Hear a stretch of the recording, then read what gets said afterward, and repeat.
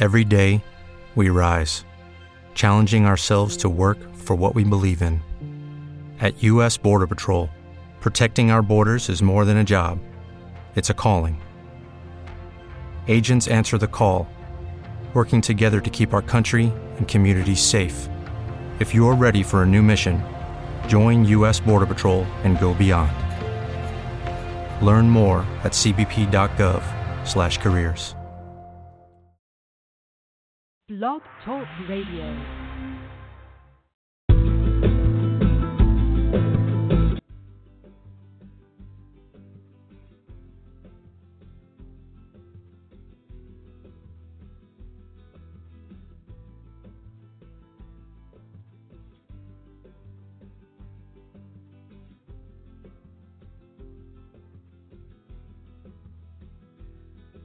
Hello, everybody, and thank you for joining me for another episode of Cinemafiles Radio.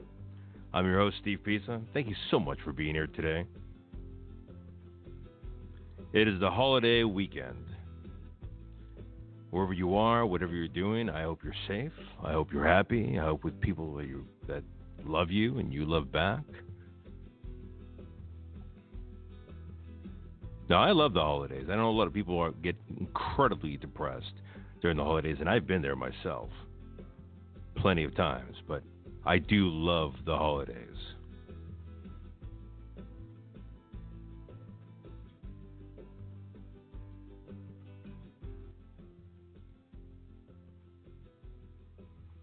How do you feel about the holidays? Call in.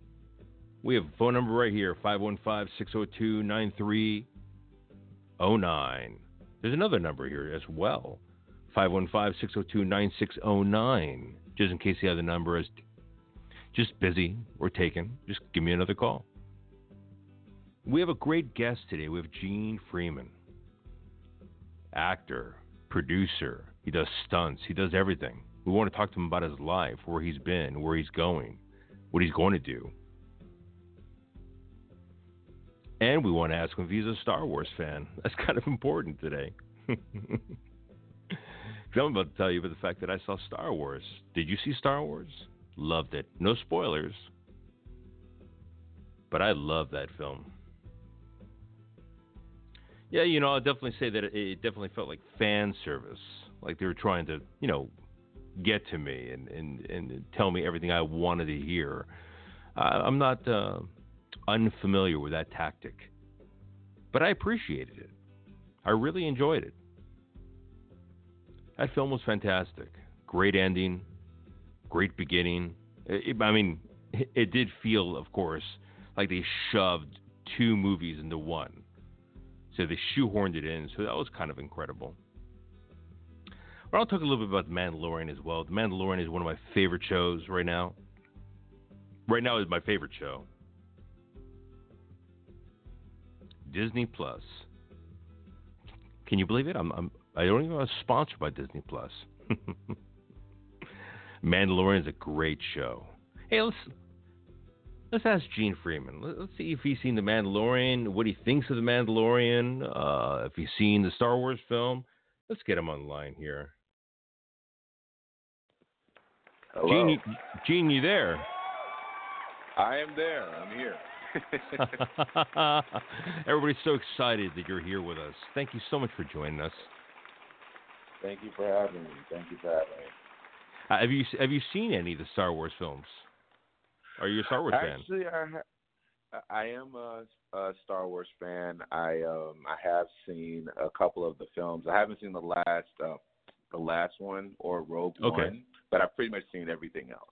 Oh, Rogue One's fantastic. You have to see. And they're also going to do a Disney Plus Rogue One show. So you definitely have to see that movie before that show comes out. And then you have other acting things you can get into as well. But let's talk a little bit about you. So, Gene, you were not born in L.A. You were born in Lansing, Michigan, right? Yes, I was born in Lansing, Michigan. That's correct. So how was it like being born in Michigan and then having the desire to be an actor? Because I went to Michigan several times, and that is the middle of nowhere to a certain extent. I mean, I got to say. Yeah, it's funny because in Michigan you can get like a sense of all the seasons. Right. I started with music, so that's pretty much where I spent majority of my time cultivating my music, my sound, and then my artistry with comics. And from there, it went into, hey, let's go to LA. Thanks to my friend Ryan, he was like, hey, we're going to LA. We're going to start out here. If you're more than welcome to come. And so that. So you started off with music. Yeah, I started out with music. Mm-hmm. Really? What did you want to do in music? And what do you still want to do in music?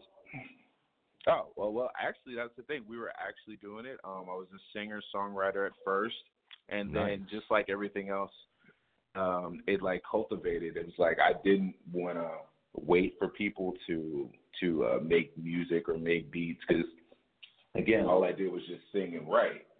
So I got to the point where I started making my own beats and learning how that worked, and then other things in life would happen where it's like, well, you can't just sing, you can't just write, you also got to learn how to rap and entertain the people and be put in the situation.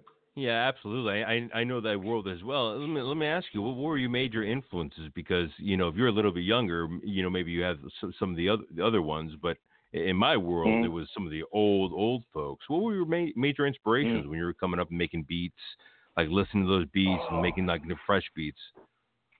Yeah, well, production-wise, I was a big Neptunes fan, Timberland. Nice. I forgot the guy's name. So you were in the Timberland era then? Yeah, I was. That was a lot of that stuff that was playing around me, and just those unique sounds and hearing that energy. So it was like, and I just figured like that's where my niche was. So, right. Yeah. Nice. So what did you do with that musical? So you worked with your group. You came out to LA with that musical group. So what came of that? Oh, hello. Oh, so basically, what came of it was we traveled all over. We put out our own compilation CD. We had like some of the best people in our area on it at one point or another, and then we went on tour. We were selling it ourselves out of the trunk. We would go on these college tours, and we would promote our stuff. We'd go to like spring break. We'd go to Florida. We'd travel all over the U.S. and just making a name for ourselves and just getting in and making it happen. So it's pretty cool. Nice. Well, what was your sound similar to? Did you have a similar sound to any artist that we might recognize? We always got like people say like from the hip hop sound, it was like very feel good music. It had a lot of energy. You want to dance, you want to have fun. You had me who was like my thing was always about radio, like what's fun, what's hot, what's trending. Then I have like my other brother who was very lyrically conscious. So you have like a person who's like more like Common. I would say I was more like a Ludacris, Method Man, MKG type. So I was always like party, just have fun. And then with the music, singing wise, it would be more like Tank or Music Soul Child is very melodic and Drew Hill. Yeah. So yeah. Sure. Just a little bit those are great influences. Yeah, that's really nice. Hey, well, what switched you over to going from music to going into acting and producing and song work and what have you? Was it just purely based on your physicality, or was it based on other things? It was just the timing of it. Because when we came out to LA, we didn't know anything about film at all. So it's like someone was like, hey, while we're out on Hollywood Boulevard selling our CD, someone was like, hey, you guys should go to Central Casting. And we're like, what's Central Casting? And they're like, oh, it's like this place you do like background and all this other stuff. And that's where it all begins. And I was like, okay. So I went and, next I'm on like Die Hard, doing background work. And then they're like, yeah, we might bump you up. But you might be a little too tall for the actor, but we might stay tight because we might bump you up and get you Taft Hartley. And I'm like, wow, I don't even know what that means. So like all these started coming to me in these situations. The lingo. I mean, the lingo started coming to you really fast, huh? yeah. How did you deal with that? Got to learn quick. I just took it all in and learned quick and paid attention. I was always the type that would come on a set to listen and learn and see what I can pick up because I'm like a sponge. Like I'm just like, let me just see how this works, just like anything else. So you started off with extra work. What was the extra work you started off doing?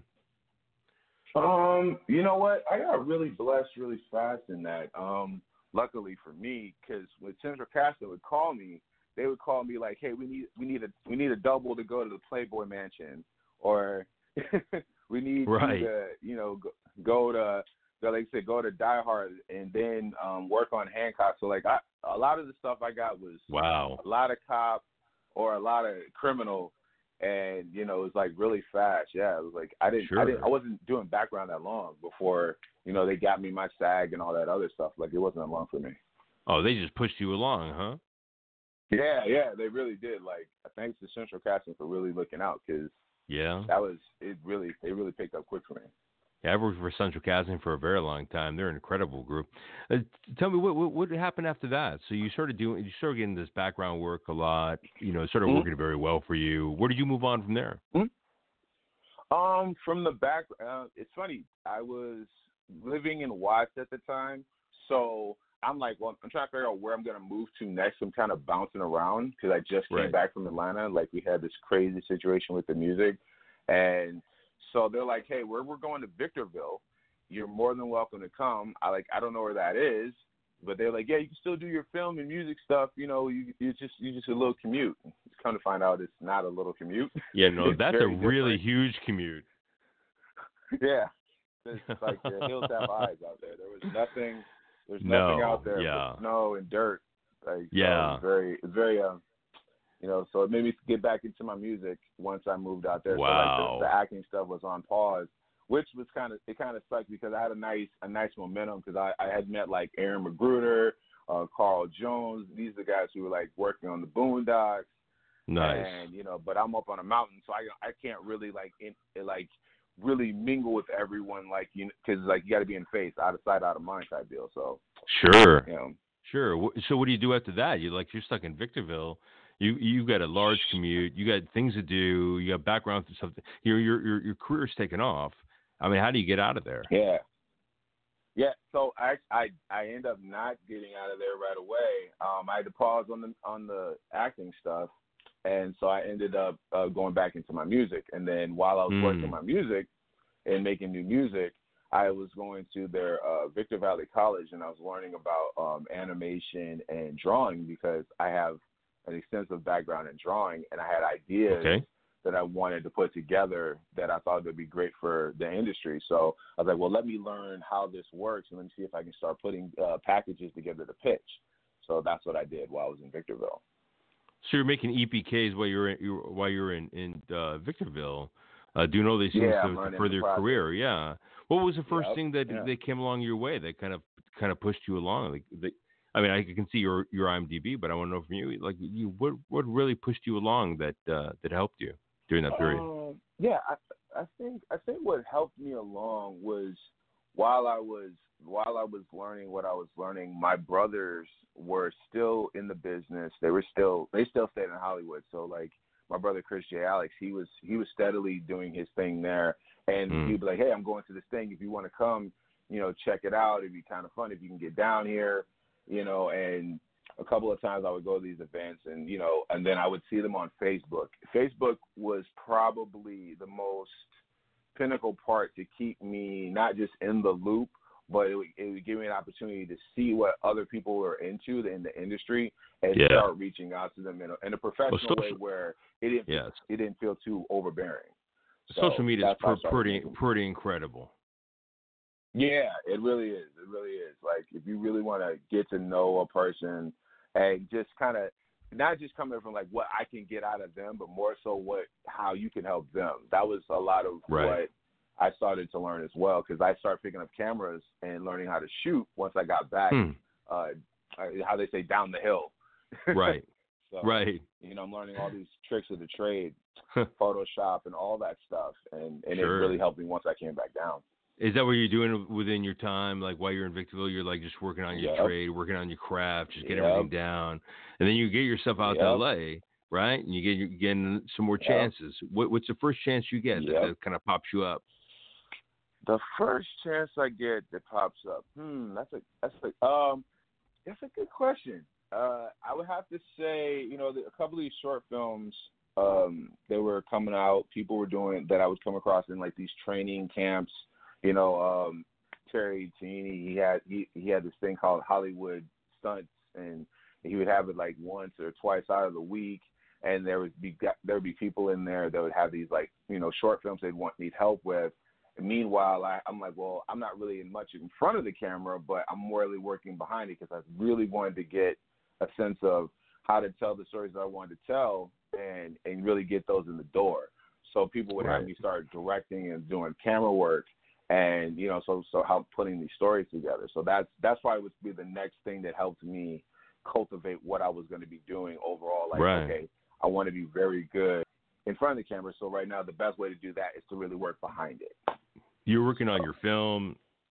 You're working on behind the camera. Yeah, you're working on your music. You're working on your writing. What in the world gets you involved in stunts? I mean, when you have all these other things that seem to be like really cerebral, you go right into the blunt effect of being like knocked out or like having to do 360s, horizontally.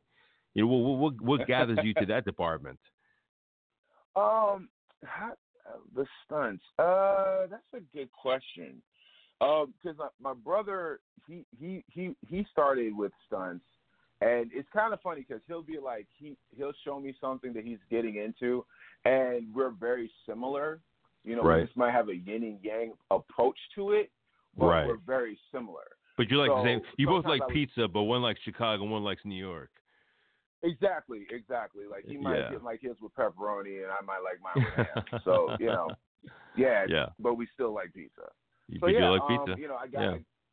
Exactly, I do. I feel like I had some cool moments where I would be acting, and then they'd be like, "Well, can you hit the ground?" So, or can you do this? And so it would be like, "Okay, yeah, I could do that. I figure I could try that out." And but the person who really got me, who really gave me a shot when he even said it himself, was Billy Washington.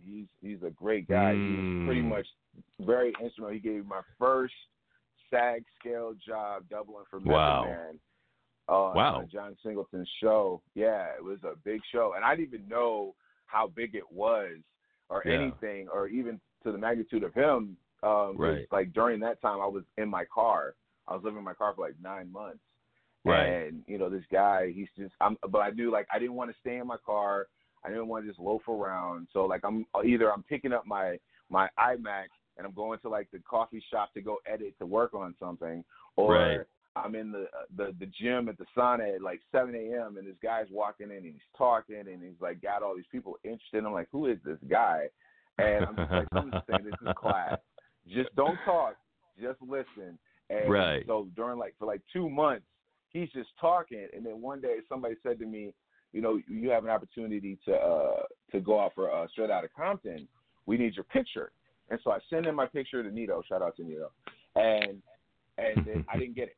And so I didn't get the call back, but I was in the hot tub at the gym, and he just kind of looked like I've seen him before. Again, social media has been so great putting people in these things. It's amazing. You're seeing them. You're like, yeah. And it's like, I see this person, like, you look familiar. And he's like, oh, man, I did this thing on this fan film of Power Rangers. And I was like, oh, okay. And he's like, you know what? I just worked on Straight Outta Compton. I was like, I just was trying to get up for that. And he's like, dude, you should go hustle the coordinator. And for those that are in the stunt community know what that is. They know all about hustling. I never have hustled a coordinator ever. So I was like, I don't know what that entails. It's a big hustle. It's a big hustle. Yeah, it's a huge thing. You go on a set. I'll just use my experience.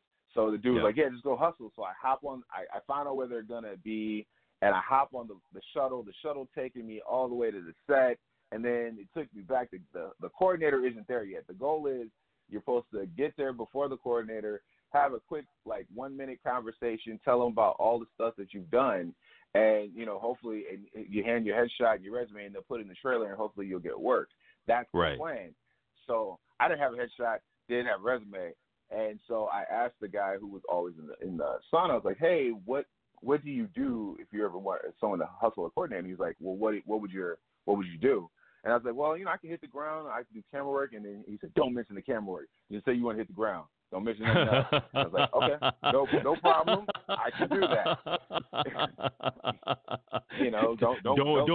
Don't mention any of your ambitions, man. Just say you can hit the ground, exactly. Right, like a banana, and just go with that. Yep. Wow. Yep. Whatever that entails, I can hit. That makes complete sense to me. Yeah. Don't talk shit. Yeah. Don't tell anybody about what you want to do. Just do what they want you to do. Yeah. Exactly. And so, he asked me who the coordinator was. I was like, it's Lynn Odin. And he was like, okay, cool. He was like, all right. He's like, yeah, I know Lynn. And then so I go there, and I'm sitting there waiting, and I'm looking around, and I feel like a fish out of water because there's moving parts. I'm like, I might be in the way. But then I saw Lynn with the pad, and I was like, okay, that's got to be the coordinator. I know that look. Right, the person with the pads. He's like, yeah, yep. You see someone carrying some pads. It's a good chance it's the coordinator. So right. I'm like, okay, cool. He's like, yeah, man, just have a seat. I'll be right with you. I see another one of my buddies coming up, so they're talking, and then there's people moving around. There's women in these short outfits walking around because I think they're about to do the studio scene. And so it's just a lot of going on. I'm just sitting. I'm like, okay, I think I should, okay, I'll hit the ground. That's all I tell him. Just hit the ground. But I could hear him talking about pre-visits, and I could hear him saying something about other stuff.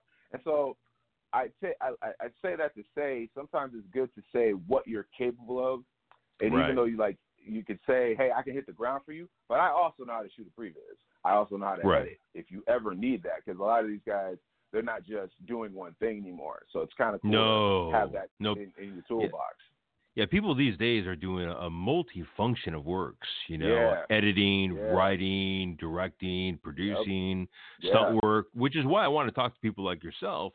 Because a lot of times I want to ask you, what made you who you are, but also how do you handle the pressure, depression, and what have you, which we'll get along to later on, which is incredibly important to these brand new artists that are coming up. Because they always hear about people always ask them give some great advice to these people, but also I think something to keep in mind is mental health. Mm-hmm.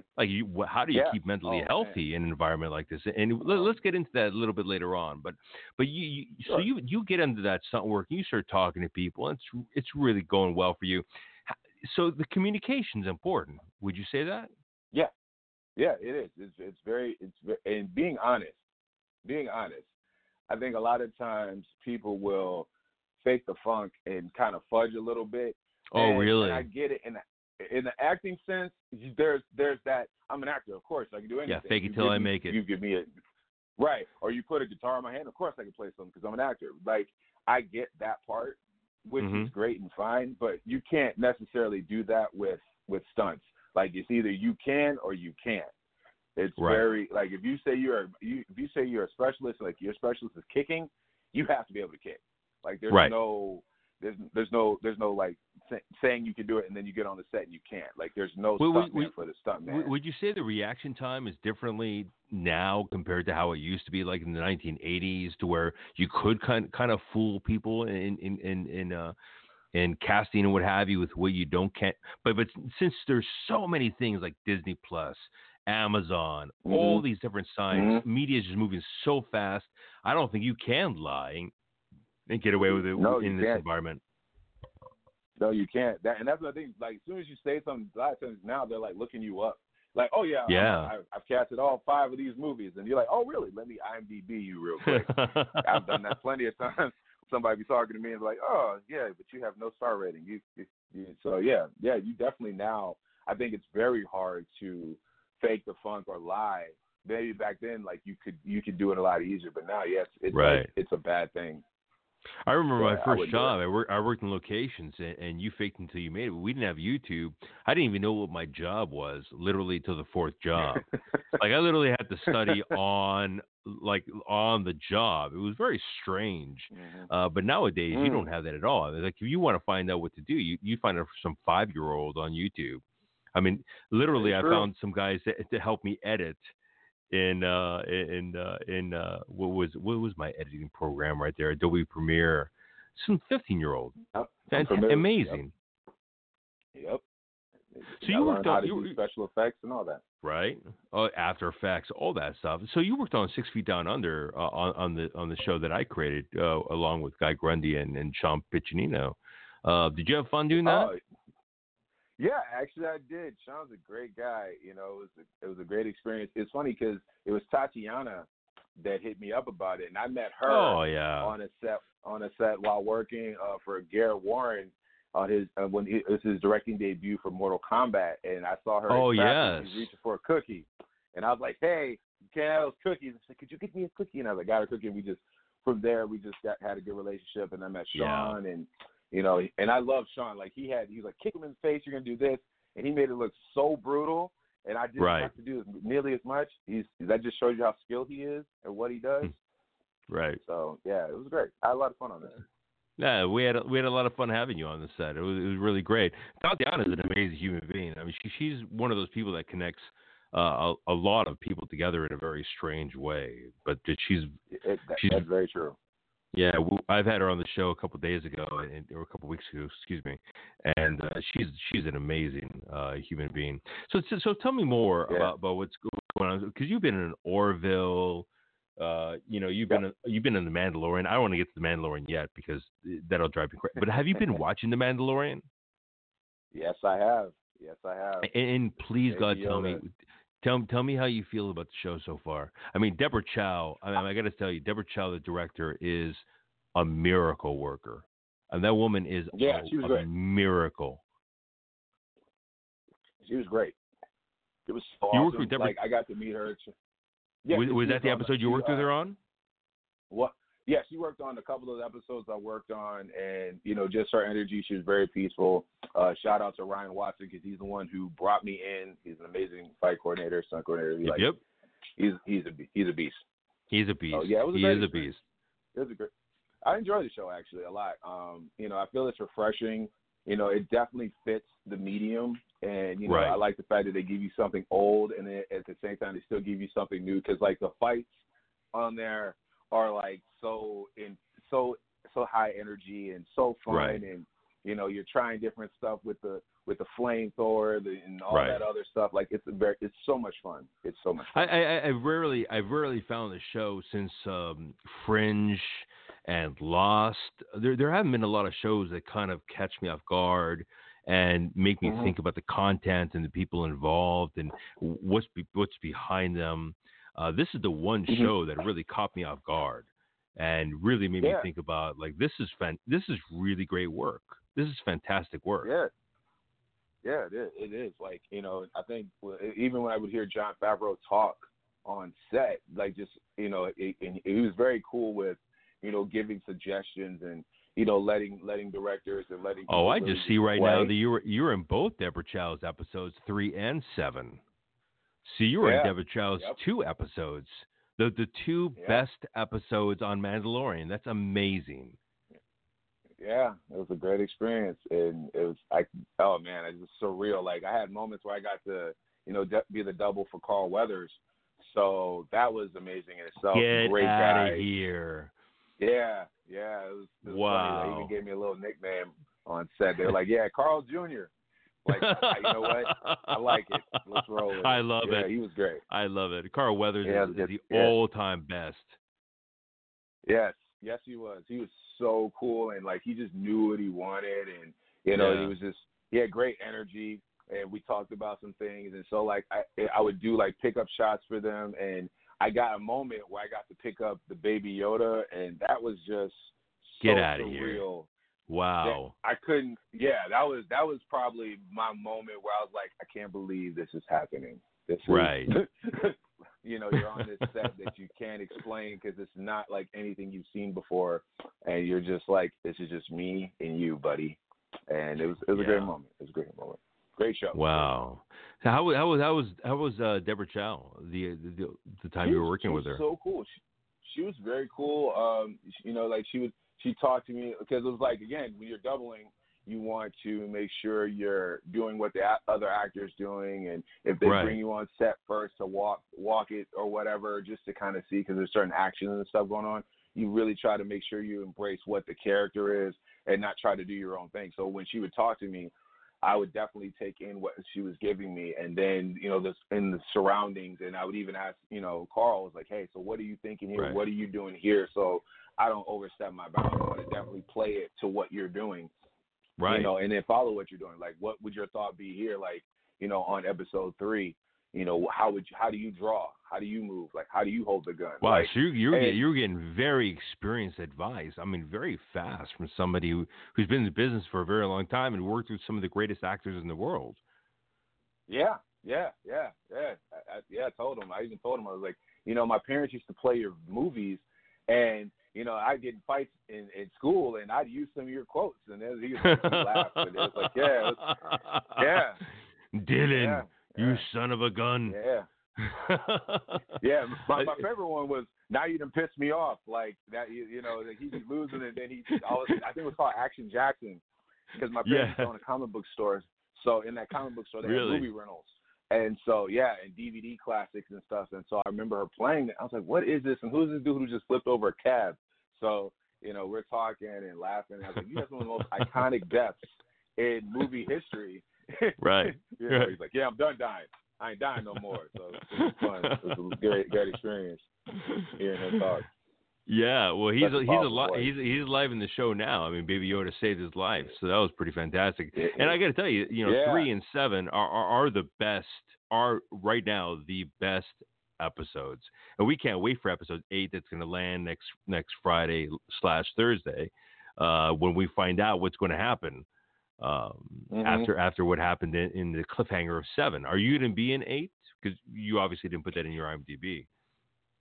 Yeah, no, you know what? And IMDb is kind of tricky sometimes when you try to do stuff. That's why I let the professionals work that sometimes. I feel like, how the hell do I navigate through this and word this correctly? Right. But to answer your question, I'm not exactly sure. It's weird because the stuff that I worked on, I didn't realize how vast everything was until I saw the show myself. I was like, wow, they did all that. Really? Wow, this is so they did a lot of it in parts, just like Avengers Endgame. So they put you in parts. Yeah, you have no idea, and they're so secretive. Mickey has made sure you don't know anything. Like, you might get half a page. I remember, like, you get like a piece of a page. And like, I'll be honest. There's nothing wrong with that. There's so many spoilers out these days. I have nothing wrong with being ignorant to a subject until I go in there and I see Baby Yoda and I fall in love. There you go. It's like it's like going on a Bumble date. You just never know. Just swipe right. Hopefully you get there. Like a Bumble date. Catfish. It'd be interesting if you met Baby Yoda during a Bumble date. Yeah, like I thought little Jawa was going to be here, but you'll do. But you'll do. You're 50 years old, or you're a little older than I thought you'd be. but you're seasoned. You're seasoned. You're seasoned with the Force. Love it. But you worked as well on Orville, and Orville is a fantastic show, based a lot on the other movie. What was the name of that movie? That was it was kind of a spoof on Star Trek.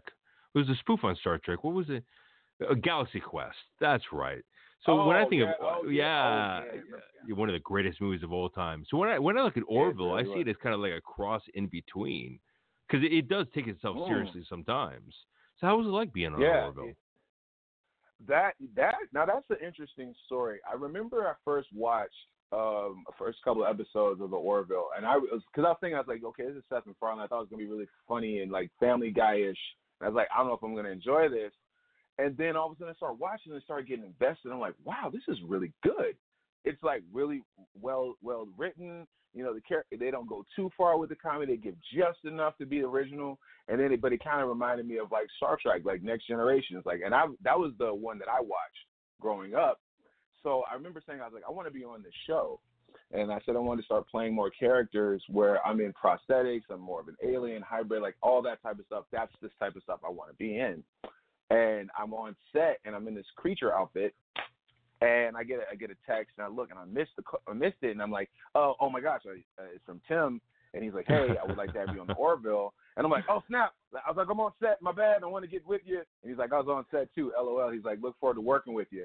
And so when they put me in the thing and they put me in the clothes and they put this thing on my face and I become a Mocklin, It was one of the greatest experiences ever. I'm like, this is great. This is awesome. I don't want to get out of this. Everybody's like, you need a breather? No, I'm good. The only time I took it off or even made any complaint was when we did a gag where I get shot and we're wrestling and tussling on the ground and I get dirt in my eye. And I was like, I need to take it off because I can't see. That was the only time I took it off. Other than that, I stayed in character. It was just so much fun being on that show. And it was like, you speak it, you have it, you say it, and you stay with it. And, you know, God, again, has been my best agent. I got to work on that show. That team is hilarious. I mean, they've won, off board of what they've done on Orville, they won so many Emmys, so many different Tonys, the creators of what a lot of different awards. How did it feel being part of that kind of team of people that have been so successful? You know what I think was so successful, and this is probably the shout out to Seth MacFarlane's genius, is that he brought people from Star Trek. I remember seeing the guy who played William Riker helping directing. Yeah, and like he was on set, so it was like you had the essence of Star Trek on this show, and I was like, because I was always wondering when I would watch it, it's like, why does it feel like I'm watching like a different version of Star Trek, like Generations, but it's its own thing.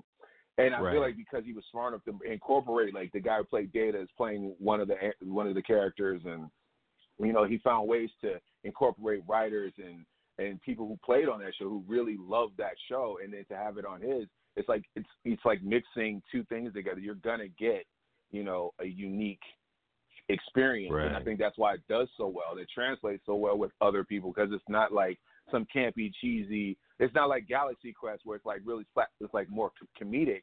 It has more of a grounding to it. A lot of the issues they talk about. We're about to get into Homeland right now, but you're obviously working with some like incredibly top tier players out there in the world. And I hear you're totally blessed, not lucky, but blessed. And what it is.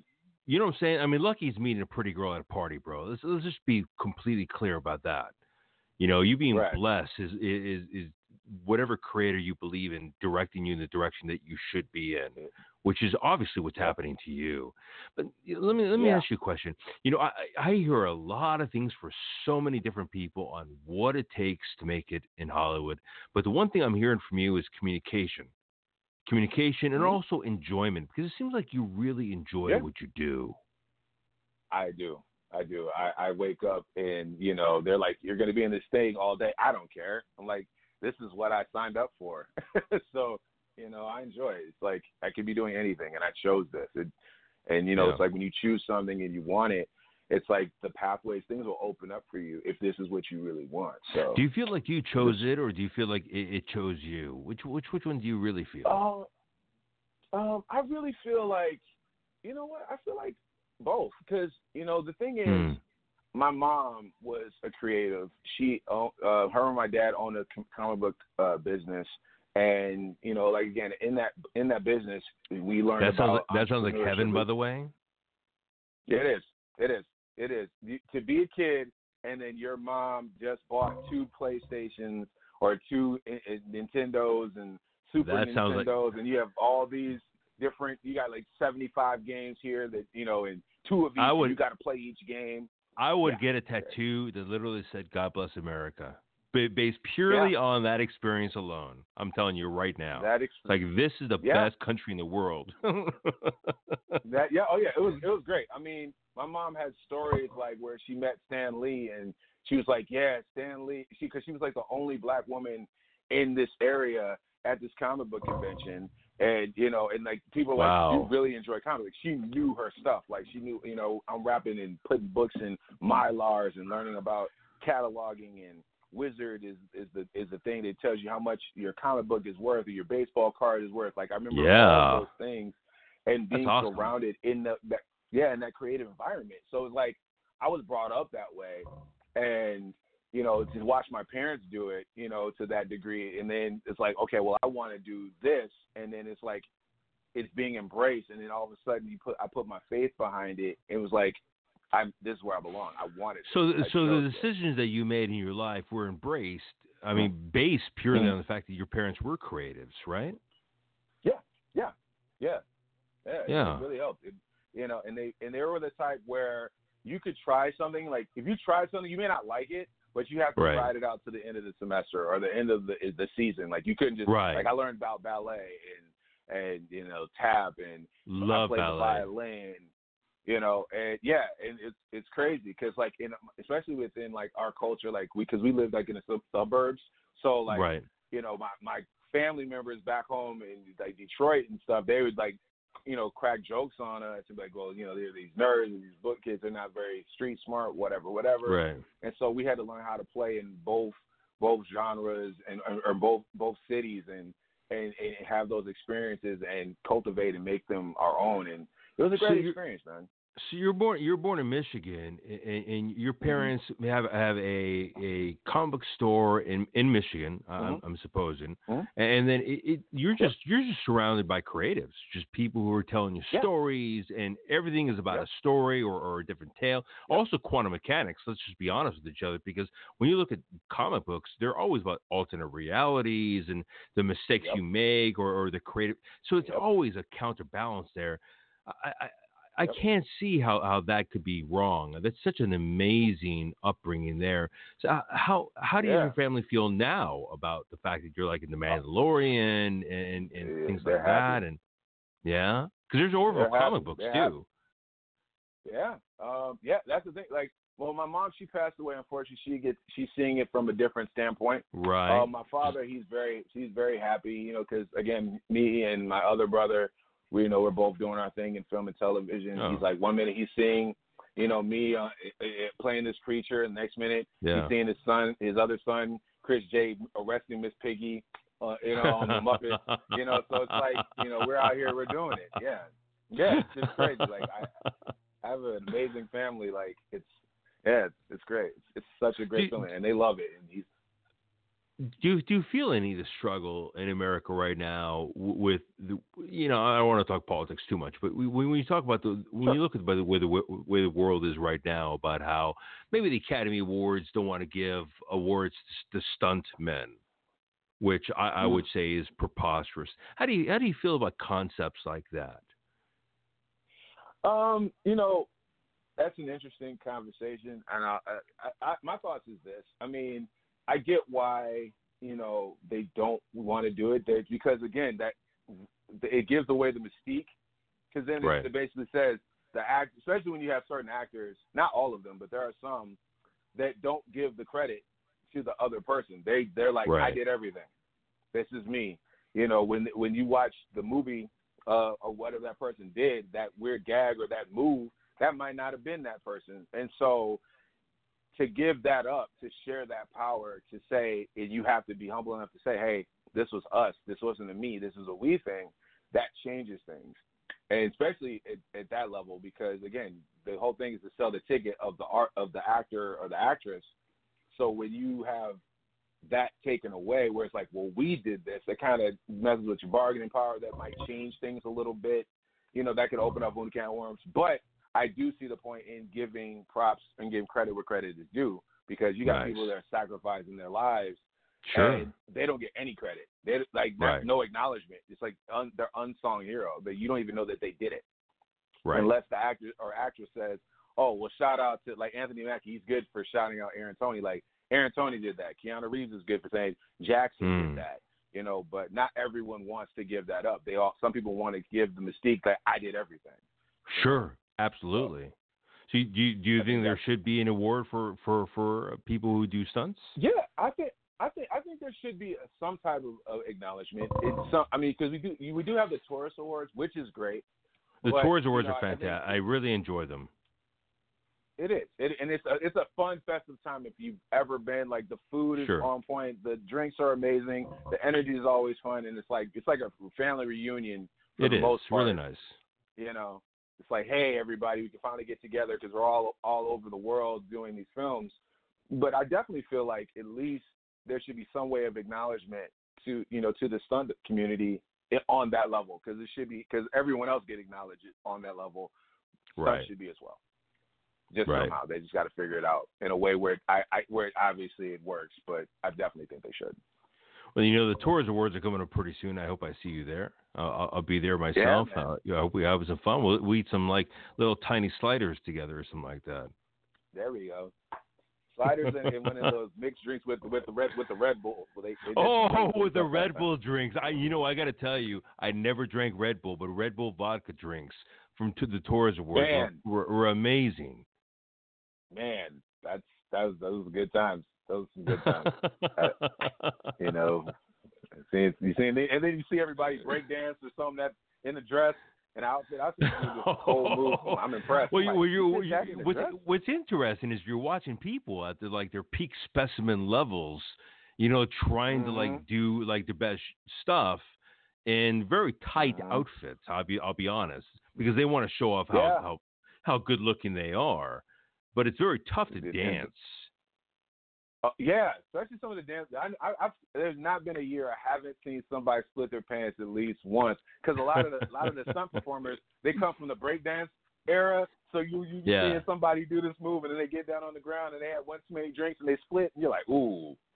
I saw Tammy Berry dance one time, and I swear to God, I thought she was gonna knock somebody out. That's funny.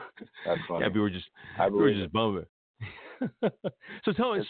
Times, those are fantastic times. We're gonna have more times like that as well. I really think one of the issues though in the stunt organizational work is that the Me Too movement quite hasn't lent into that world. One of the things that I heard at the Tours Awards, and I'll tell you something that, our audience right now that's listening, and thank you for listening in today at Cinemafiles Radio, hosted by me, and thank God we have Gene Freeman here. But, thank you for asking. God bless you, and thank you for being here. But one thing that I definitely heard in front of my face was that one stunt woman asked another man, "Do you mind if I give you a call?" And he goes, "As long as it's kosher." And it's the first time I've ever heard anybody tell a woman, like, don't call me for anything else but professional wisdom. And I'll be honest, there is not a lot of jobs that I think that like, there's no cinematography jobs I've ever been part of, location, directing, producing. There's never been work that somebody's ever said anything like that to me or anybody that I know of. Do you think that's purely a stunt thing? Do you think the stunt world is kind of a little backwards, or what's going on? I feel like within the stunt community, I feel like sometimes I feel like women have it very hard in the sense of being taken seriously without the BS sometimes. But then you have, on the flip side of that, you have those that know what they have and they have no problem using that to their advantage. That's the problem you have. I think that's the bigger problem sometimes. It does feel like the Old West. There's the Old West. Yeah. It's like one way or another. It depends on how I can take abuse of you. But, that can only last so long before somebody gets, annexed. Yeah. I mean, and that's the thing. And again, I think that's the hard part, too, is like you have someone who's like, hey, I just want to call you. And, and we could talk about this project and that. And they really are on some culture stuff. But then you have those who are like, you know what? Yeah, I don't mind to give you that little dinner and that little kiss on the cheek because that's going to open the door for me. Yeah, I'll give you that extra 30-second hug, even though I don't want to. But, this could open the door for me. So, we have two sides. I'm so insanely naive to think that, I thought 4 years ago we destroyed race. I thought 4 years ago we destroyed racism. I just made you laugh too, bro. I'm gonna spill my coffee. No, I thought we destroyed certain aspects of like social society, but it doesn't. With the Me Too movement, I thought people were on check, people were on balance, people were more careful about what they were going to say, but no. In certain avenues, people are absolutely, on the dark side. Not at all. Yeah, I mean, because there's some things that I deal with on set, and I just, and luckily, again, I was blessed to have two parents that would explain to me it's bigger than you, and I would get stuff like, you representing your whole race, and I still deal with that now. where I might handle a situation So where you had that I would handle it. conversation. So your family had the conversation with you that you're representing your entire culture. When you're like 6 years old and you're about to go into class, she's like, I want you to know you represent your whole race. I'm like, okay, that's a lot of pressure for a 6-year-old, but I get why she had to tell me, because we moved to a predominantly white neighborhood. So what she was saying was, you're their go-to. They've never seen, they've never experienced. So whatever you'll be their first representation.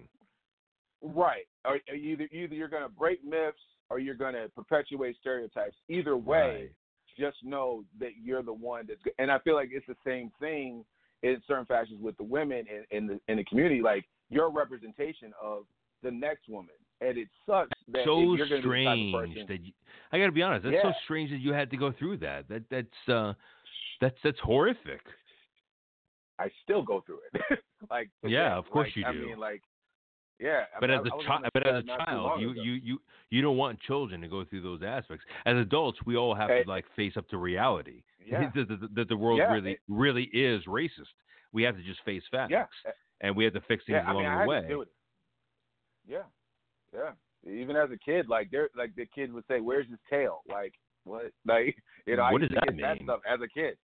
Really? Because they were referring to me as a monkey. Yeah, they were like, we were at the grocery store. My mom's walking me. We're at Myers. I remember we were at Myers, and the kid asked where my tail was. Welcome to Michigan. Yeah, I spent a lot of time in Michigan. Welcome to Michigan. Yeah, I mean, even when I lived in LA, like, I would get questions asked, or you know how to speak, those words? Oh, you speak so well. I'm like, yeah, I have an education. Yes, I know words. If I don't know something, I'll ask. But I'll get that sometimes. They'll say something and they'll look and see, like, okay, validation. Do you know what that means? Do you know what that means? Yes, I know what that means. Or, you like big butts. You must know what that means. You must know about the big butt movement. What do you think? I don't have no idea. I don't know.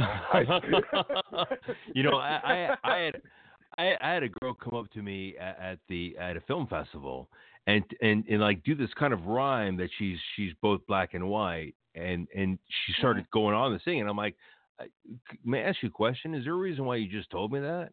She was, 99% of people, and she was in Arizona. She was 99% of people ask me this question. And I'm like, yeah, you're not from LA, so we would never ask that question. Yeah, this is not a question that is like appropriate. Right. And there's more of you in LA than there's not. So nobody would ask you that question unless you just perpetuated yourself. Right. You have to stop that. Exactly. Yeah, and it's hard too, because you got to find. That's why I do more listening than talking sometimes, just to kind of get a gauge of where I'm at, what I'm into. And, sometimes I look at it as a teaching moment, like when the guy wanted to pitch a show, and they were like, well, we want to use you because we don't feel like we can be authentic talking about hip hop, because we don't do the gold chains and da-da-da-da. And when he went down his list of what he thought was on authenticity, I was like, well, I don't have gold chains. I don't do I don't do all that stuff anyway, but I do enjoy the music and I do enjoy the culture. So it's like breaking those myths and those stereotypes, and I feel like you got to do it by a case-by-case basis instead of it being a representation of well, he must do it too, or she must do it too. Like, you should really listen to that person and see where they're at with it. Hopefully we'll get to that point. So as you were, I know we will. I mean, I don't think there's anything we as a people cannot overcome. I think sometimes we overestimate ourselves. I think we think that we're further than we are, and we prove ourselves wrong, so we're disappointed by ourselves. But I think in the very end, I think we love what we have, and I don't think we want to give it up. I'll be honest. I think this is where life should be and just progress from this point forward. I think we're going through a tough time in our lives right now. There's nothing wrong with that. I don't think there's anything wrong with that. Let me ask you a question. You from your family that they obviously went through tough times owning a comic book store and doing things in the entertainment business, because that's going to create problems. Do you feel like some of their woes helped you to get over some of the future woes that you were going to have in the entertainment business? Definitely. Yeah. Oh, for sure. One of the things that, my parents were very adamant about was education. They wanted us to understand and feel comfortable in these environments. You know, like you're going to have to work harder. You know, my mom, my dad, they worked extremely hard to get what they had, even just, you know, to be in the neighborhoods they lived in. They had to sacrifice so much. Like my father worked the same job, working at the post office and you know, working for the government. And those are like the only two jobs. He kept working those. And then, you know, my mom, she was like, you know, we want to make sure you guys have a vocabulary. She's like, you're going to be big on that, because she told me a time when she went on a date and the guy said, you know, you're so beautiful and loquacious. And she was like, so you're saying I'm beautiful and loud and obnoxious? And he looked and he was stunned because he didn't expect her to know that. Yeah, exactly. And she was like, no, never again. Like, no. So she was like, yeah. So your mother is mother's educated and throws it in people's face without a doubt.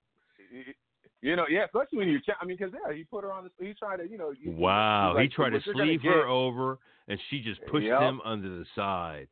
Wow, yeah. loquacious. She said, that's the thing you're gonna have to worry about. She's like, it's not gonna be the blatant, someone just coming at you with mean intent. It's the smile. It's gonna be, right. Oh, let me just pet you on your head. Oh, let me just thank do this. you. It's going to be the smile with the deception behind it. That's I'm glad that it's still taught, man, because it really is that smiley little son of a gun who really has evil intent. That is the worst kind of monsters that we have. The people who speak their truth and say their truth. Thank you. I know what you look like now. Yeah. You want to be known. Exactly. I almost support you. But the people who hide themselves, those are the ones I'm like, no, I don't like this. Yeah. No. Yeah. If you really feel away, stay away, bro. Yeah. Yeah. That's I think that's why when I watch like a Quentin Tarantino film and they have like the N-word all throughout it doesn't bother me as much because it's right in my face and I know what it is. I've seen that person before. That's a weird subject. You know, with Pulp Fiction, you know, I saw that, and Quentin Tarantino playing the extra kept on using the N-word, you know, talking about his wife. Mm-hmm. And then you see in a flashback, you know, if she catches up to him, she's black herself. And I always gave him that excuse of like, well, if you're invited to the barbecue, then you know you're going to say what you want to say without being murdered. I mean, this guy's an assigned killer. He's obviously not killing you, so you're allowed to say that word. But I remember listening to Spike Lee and Quentin Tarantino on Howard Stern fighting about who is the most racist. Yeah, I mean, have you ever heard those conversations ever before? I've heard some of those. Yeah, I've heard some of those conversations. Like, you know, I get it. I totally understand it. I understand it from both sources. So. Yeah, I understand it from both sources. But in reality, they really influence us into our next films. So you worked on let's go back to your other stuff. You worked on Homeland. Okay. So how was that like? Because Homeland is reaching its end now. So you're hitting the end quarters now. Well, you know, that was a lot of fun. That was definitely on the stunt side of things. Shout out to Mickey G, a great coordinator. You know, super funny and real chill guy. He hit me up actually through stunt availability. Thank you, stunt. Nice. Thank you, stunt phone. Thank you, stunt phone. You know, so that was a great experience. It was a Big Bear. You know, the place was beautiful. The air, it was hard to breathe. I would say that's probably the hardest job I've had so far because the air. There was no air, and they very little air to up breathe. the side of a mountain. Yeah, it was not acclimated day one. They were like, so we're just gonna walk through, and we're gonna and you guys are gonna be on the side of the mountain. There's gonna be explosions here, gunfire here, blah blah blah, and someone was like. And the director was like, yeah, and I think Gene's going to have the hardest part. And I was like, the hardest part? I thought I was just running up the mountain was the hardest part. And they're like, yeah, he's going to get shot and he should go over the log. And I'm like, go over the log? Okay. So, like, you know, and then once you go over this log, it's not like I'm going to stop. I'm going to keep rolling. So to backtrack a little bit, the night before I'm getting ready to leave to Big Bear to go to Homeland, someone stole my bag out of my car. Get out of here. All my stunt gear is gone. Yeah, so all my stunt gear is gone. And I'm like, okay, I don't know what I'm gonna do about this, and Right. I'm not really big for venting on social media, but I just Sure. said, whoever stole my bag, I hope you really needed it, but it sucks because I'm supposed to go work tomorrow. And the Sure. stunt community just flourished and came in overflow, and thank God for Matt Merchant. He let Really? me borrow his bag. Yeah, like people were hitting me up left and right. Yeah, and the support was just amazing. Like I almost cried because That's awesome. it was like to have that many people reach out and then just not just give words of comfort but action. And I'm big on, if I'm gonna bring something up, it's because hopefully something can happen as Right. opposed to, oh, I'll just pray for you, I'll just pat you on the back, or you just rub some crystals and hope you'll be okay. Yeah, I'll pray for Don't you, man. It's like, please don't pray for me. Please help me out. Yeah, exactly. It's like, or I want to listen to. So like that happened, and so I found out what the gag I'm supposed to be doing, and I mean the terrain is crazy, the atmosphere is crazy, and again, this is thank God to Chad Stahelski and his team, because for a little bit I was training at 87, and I was learning jiu-jitsu from Hugh Fitzgerald. He's my professor, and those drills saved me on that job. I was going to ask you that. There is no doubt in my mind that you have a martial art background, but I was going to ask you, first of all, who's trained you? Who is your master? Second of all, it sounds like a very kung fu movie, right? Second of all, Second of all is, how has it added to your life as a creative? Okay. So I feel really weird claiming a martial artist at all. That's just me.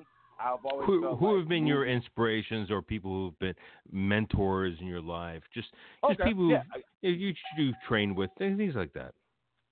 Yeah. I've trained with Mark. I can't think of his last name right now, which is, I feel really bad about that. But Don't worry about it. Mark has been great. His class, he would open it up at Gymnastic Olympica, and we would go over stacking punches and kicks, and and really having intent behind your fist. Right. Then who else? Terry Tahini, he was great.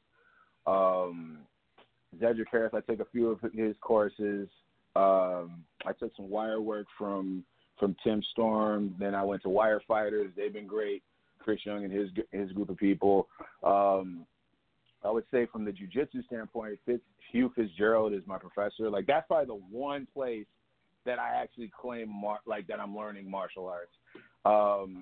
And then Chad Stahelski and his group, he opens up 87. I was blessed to be able to train there for a little bit, but then I got really booked with work. So like the opening times to go train there, I'm on set, so I wasn't able to stay in it as much. But while I was there, that was where they would go over judo, jiu-jitsu, different arm techniques, and how to fall and saving yourself. So a lot of those mechanics, and then what helped me was, because a lot of people already have a martial arts background.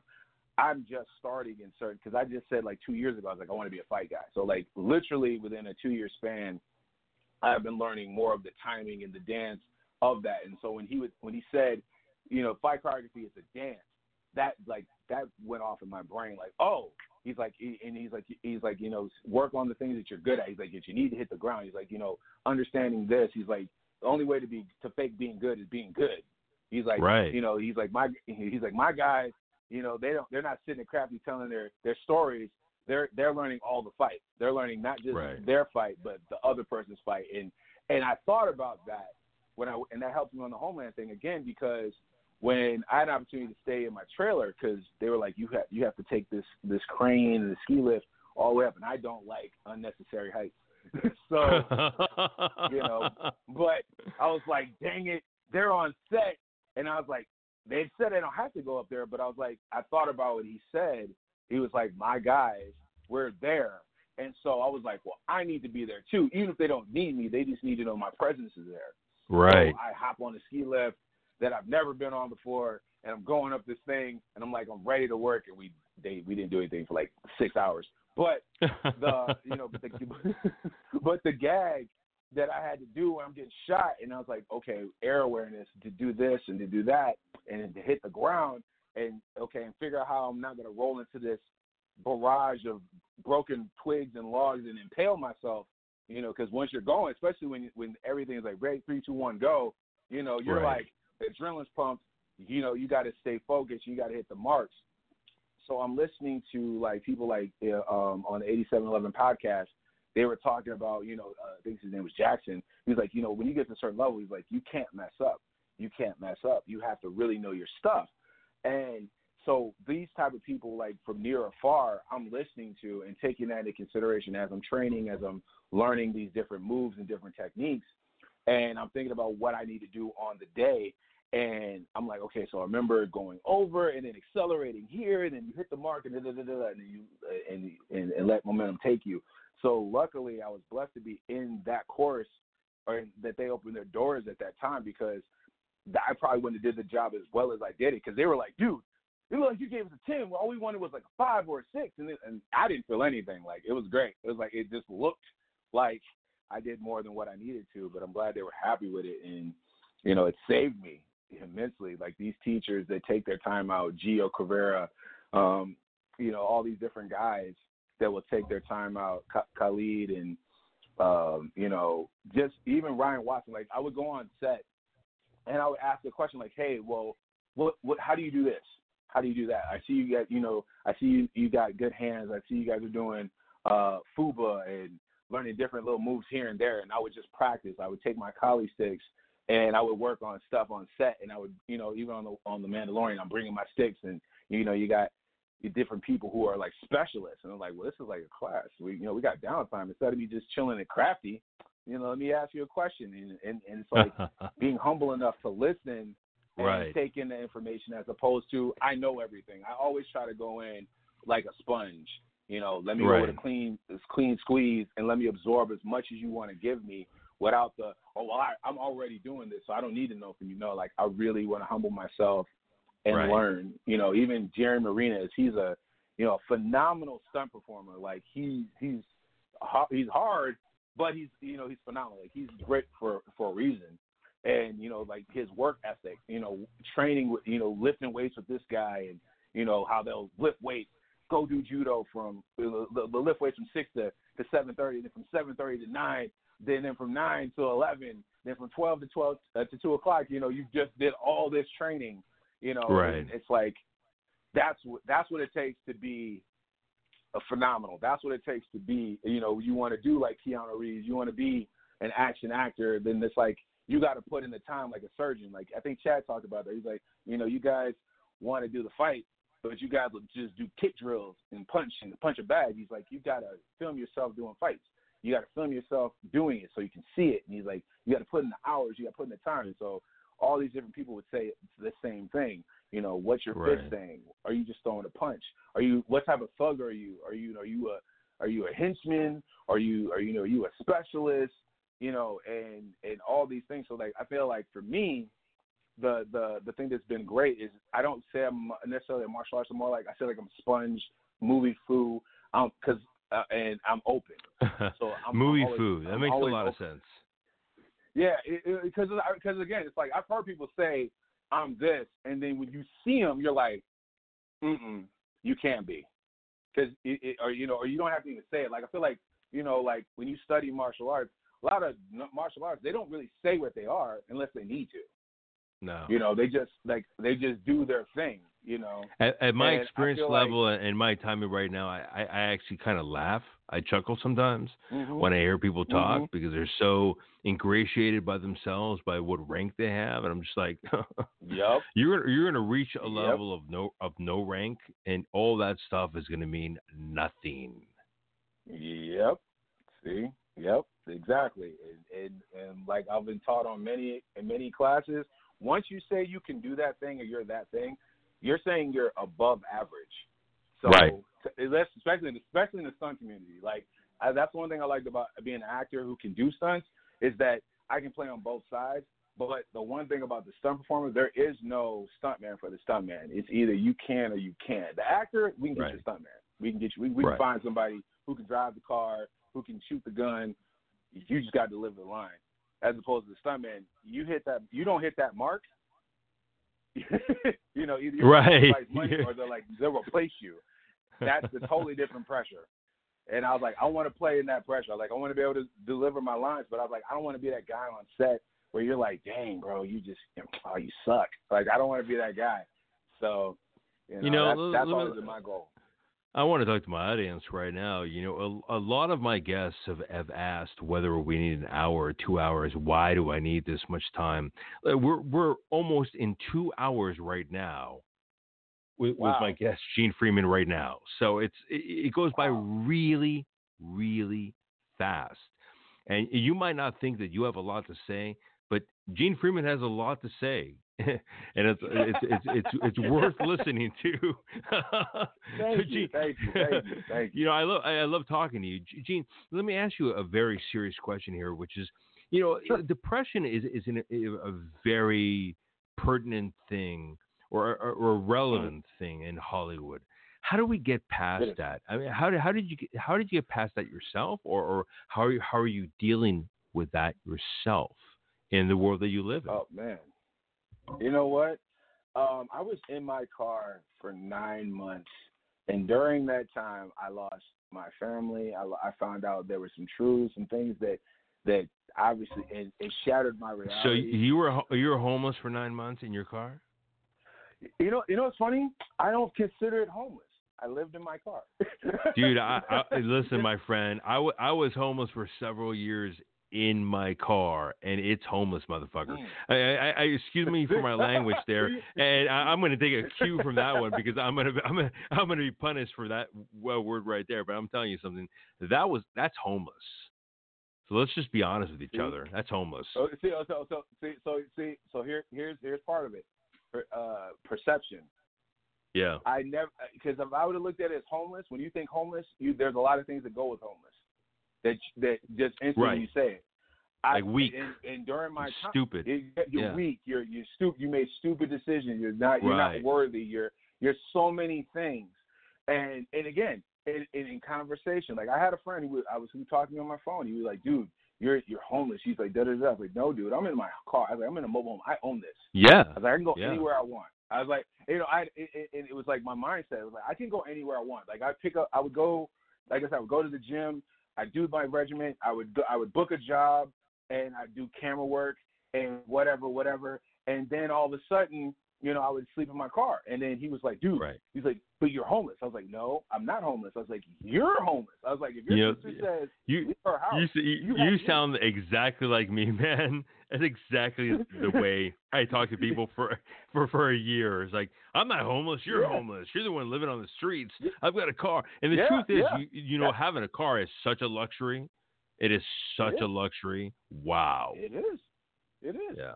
It is. I mean, because I literally I was downtown, and I was like, I don't feel safe over here. I don't like the energy over here.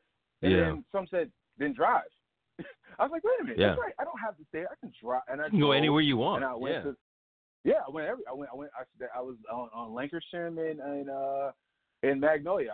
I'd be over in that area, and I would go to the gym. The gym was right there, and at night. Okay. No, I was in North Hollywood, and I was in North Hollywood near the Valhalla cemetery. Oh, that's where I would stay. Oh yeah, it's in Burbank. Okay. See? Very safe. Okay. Oh, okay. Yeah, I know it is now. Yeah. And I would lay down at night, and I would be playing like Joe Osteen. I would play Eric Thomas. I would play Sylvester Stallone. I would be playing all these people saying like, pump you up. That's how winners win. Yeah, it was like, right. And then prior to that, I was in my word because I was, previously married, and I was going through these hardships, and I was like, I have to figure this out. I don't know why we're going through. You sound like me. Hold on a second. You went through a divorce, and that's what kind of set you up into this situation. Yeah, I mean, it was actually it came out of nowhere because I literally found out. I'm in my car planning to, go see the kids and do all this other stuff. I find out, oh no, we're not together. That this person's been cheating. I'm like, all this other stuff. I'm just like, whoa. Are these your kids? Everything. Whoa. Yeah, she had a previous relationship, and so she had brought 2 kids into it, and I've always felt like, they the moment they were brought into my life, I was like, you guys are my kids. I don't care what anyone says.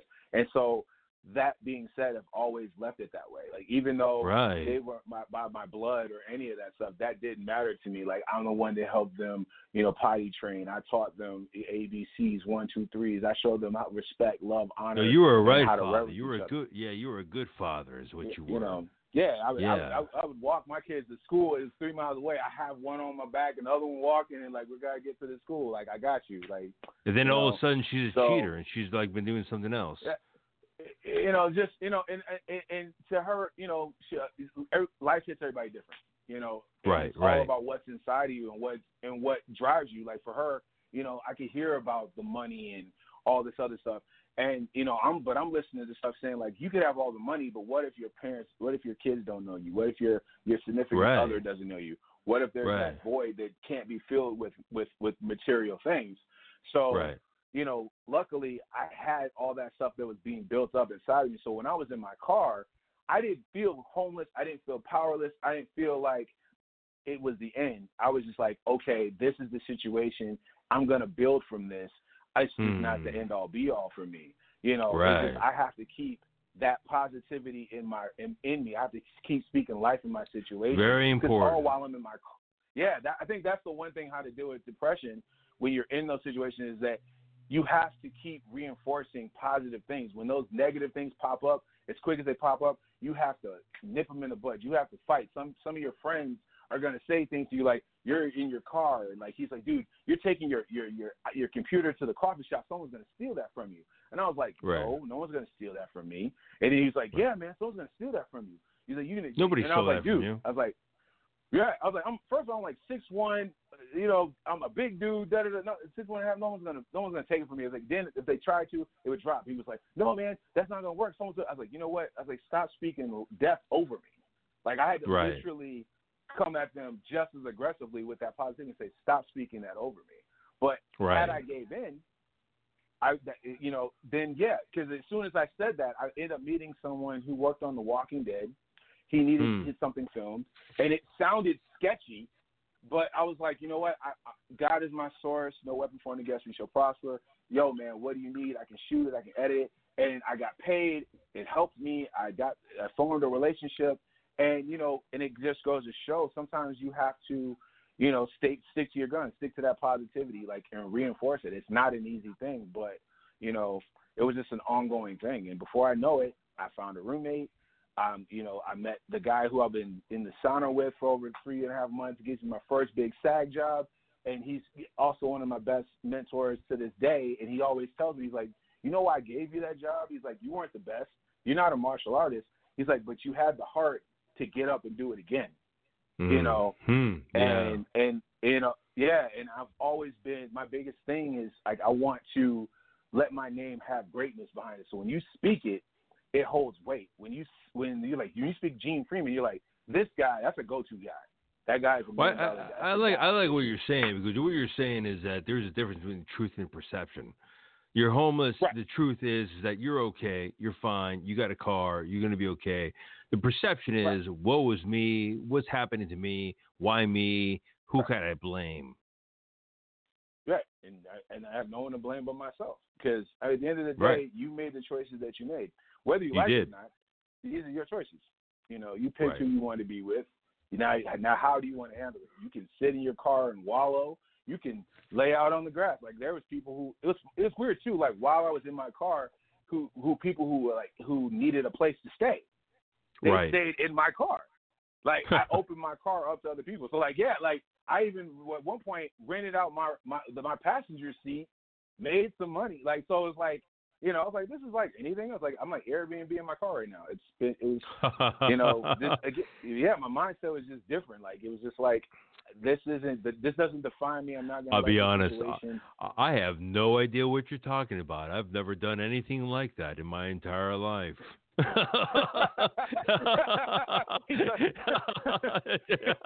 It's incredible, isn't it? Uber's interesting.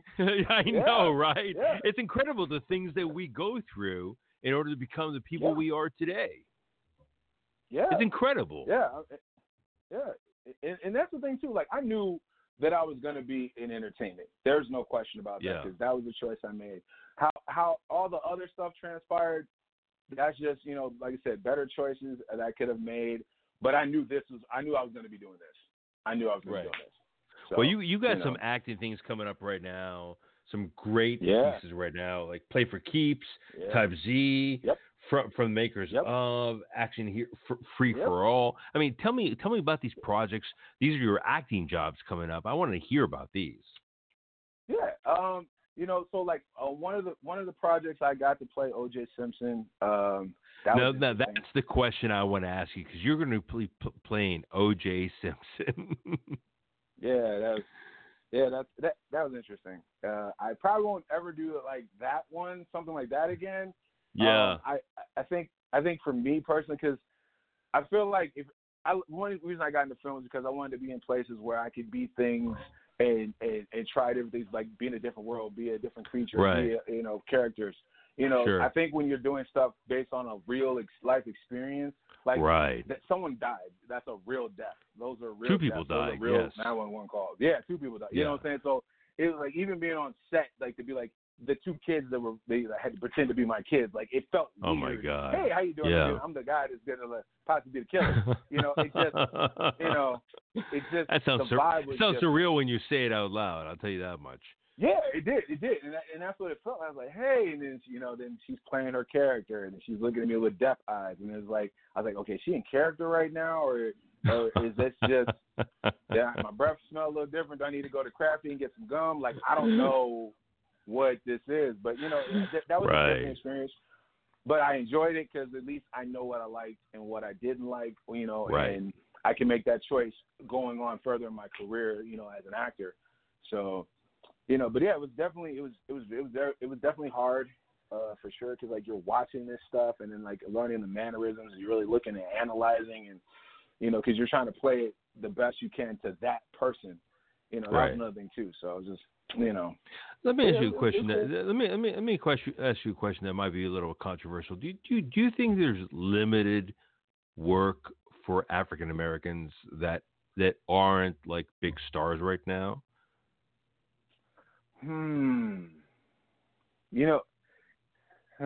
That's an interesting question. I feel like. Are there stories being made for African American? I mean, are there still being? There are better stories being made now, for sure. Yeah. Go ahead. I'm sorry. No, I'm listening to you.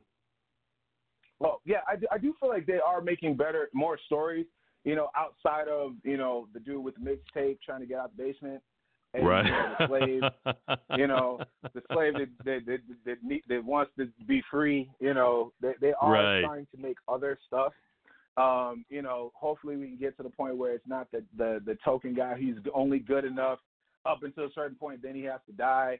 Hopefully, or like he'll have a major part, but then like they turn him into a creature. So it's like you really don't get to see that person's journey. You get to you see this animated, Yeah, like Enemy Mine or something like that.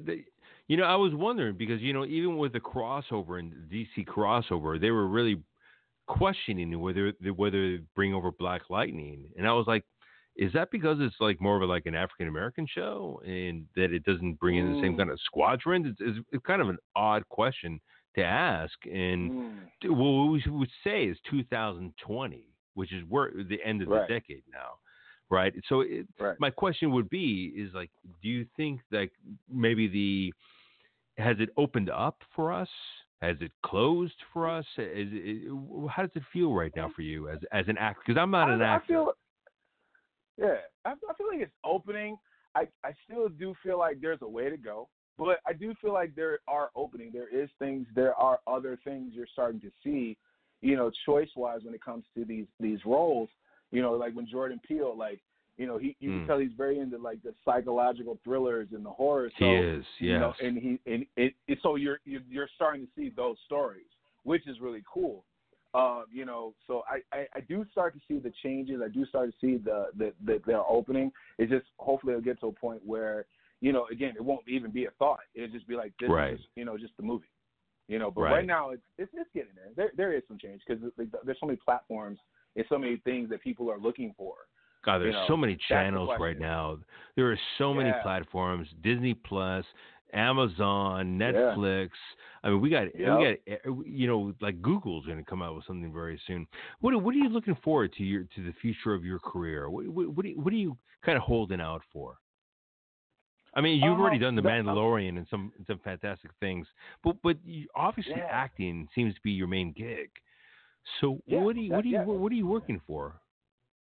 I'm working to be that next, like, I want that Indiana Jones. I want to be the guy that does those type of films, like the action, adventure, sci-fi, fantasy. Like I really play in those realms, and like I really see myself being on a Star Wars and being on a Star Trek, even, like, playing those characters and having those prominent performances. Like that's what I'm aiming for. So like that's what I'm looking for from this point on, is just stuff that really showcases that, or a Matrix, a John Wick, where the characters are like a little more prominent, and you can see them doing stuff, and like they're around for the next one, not just for that. It seems that what you love is the things that you grew up with, pop culture, things of relevance, things that you enjoy. It doesn't seem like you have a very specific motive other than to do what you enjoy.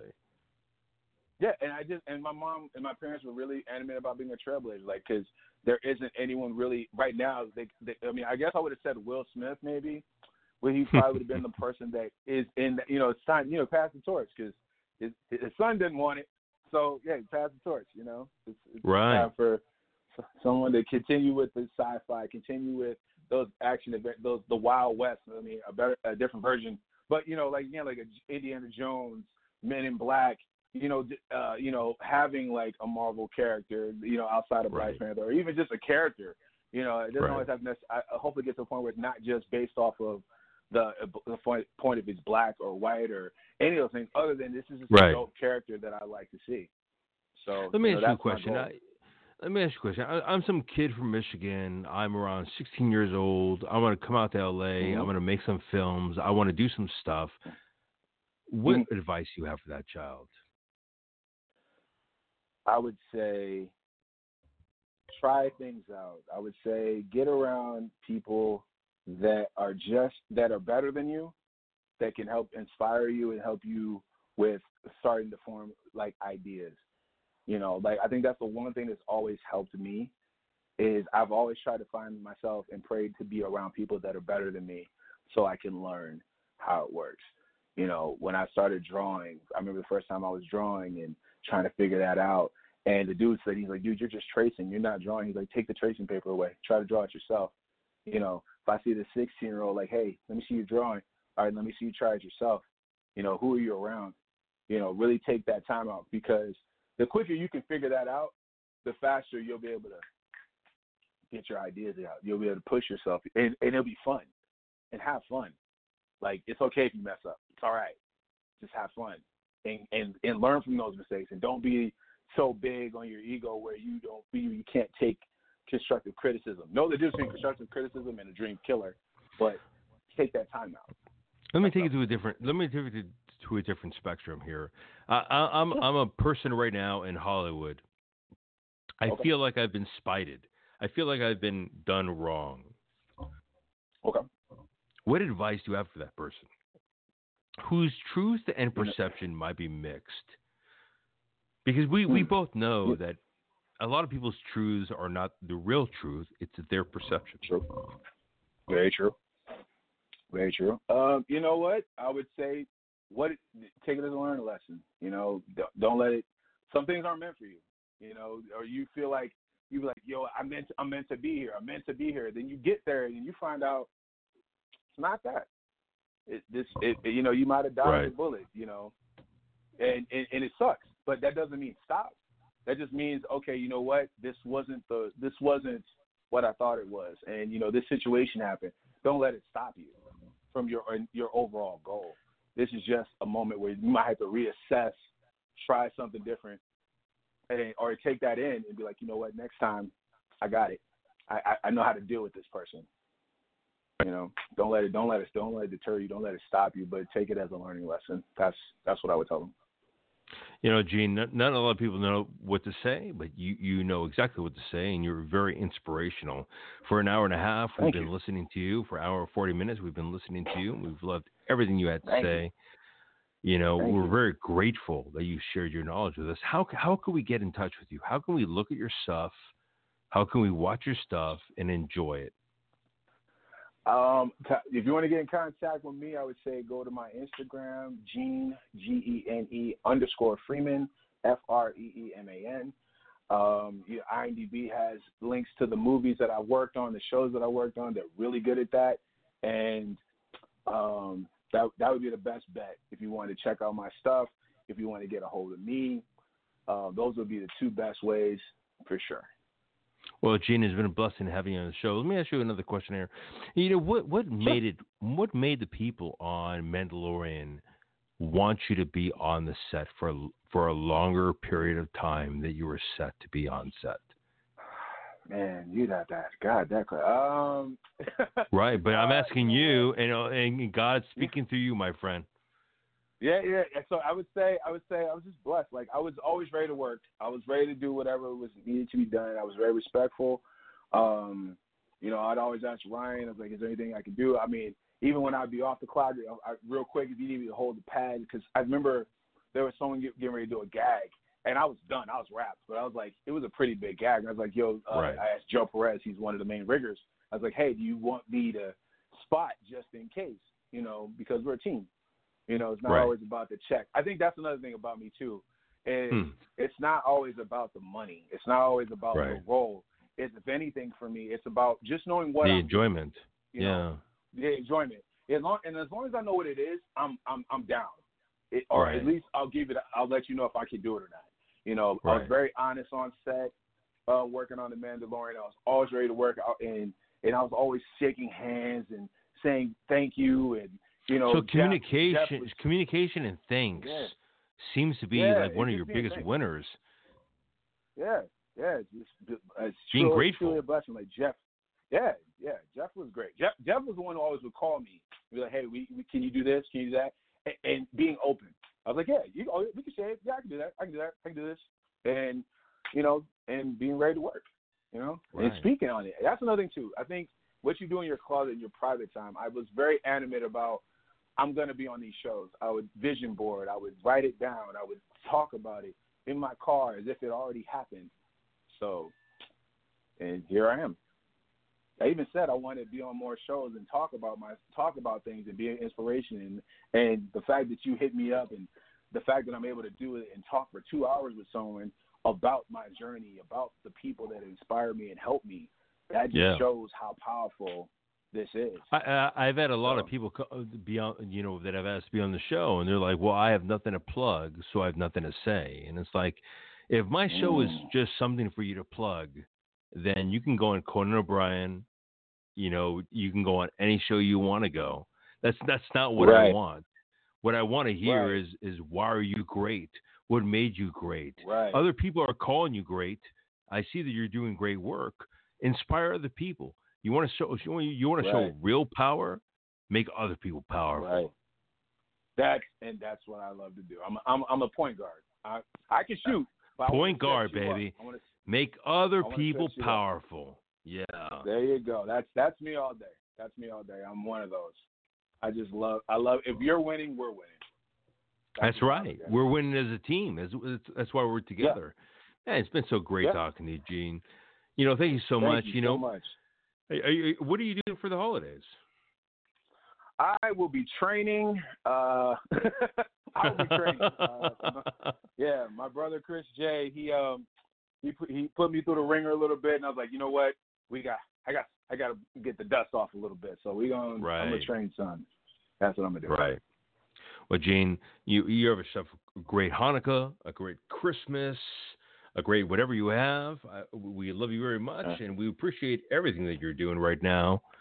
We wanted you on the show so bad. Now we had you. Thank you so much. Thank you. You guys are awesome. Come on, kisses. We actually have a very huge following right now. We have a lot of people listening, so they love you very much. Thanks so much for sharing your information with us and making it all feel better about what we can do in our own future. Thank you. And guys, everybody listening, thank you for listening and tuning in. You guys were amazing. Thank you. Thank you, my friend. Have a great, great holiday. You too. Bye. All right, boys and girls. We're at the end of our show. Cinemafiles Radio, hosted by Steve Pisa. Thank you very much for joining us today. I had a great time with Gene. Gene was an incredible human being who spoke to us about a lot of things that went on in his life. A lot of people that inspired him. Did you notice that he said mentor without saying mentor? Find people who know more than you. Find people who are better than you at what they do. Find supportive people. That's a mentor. Find mentors in your life.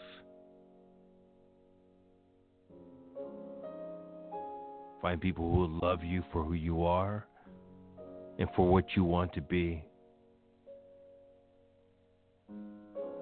Gene Freeman taught you a lot today about how to live your life and how to become a better person. He came from Michigan, from parents who owned a video store / comic book store. He grew up with stories that made him feel very strong and included. And he came to Hollywood only to make it stronger and to verify it, which he has.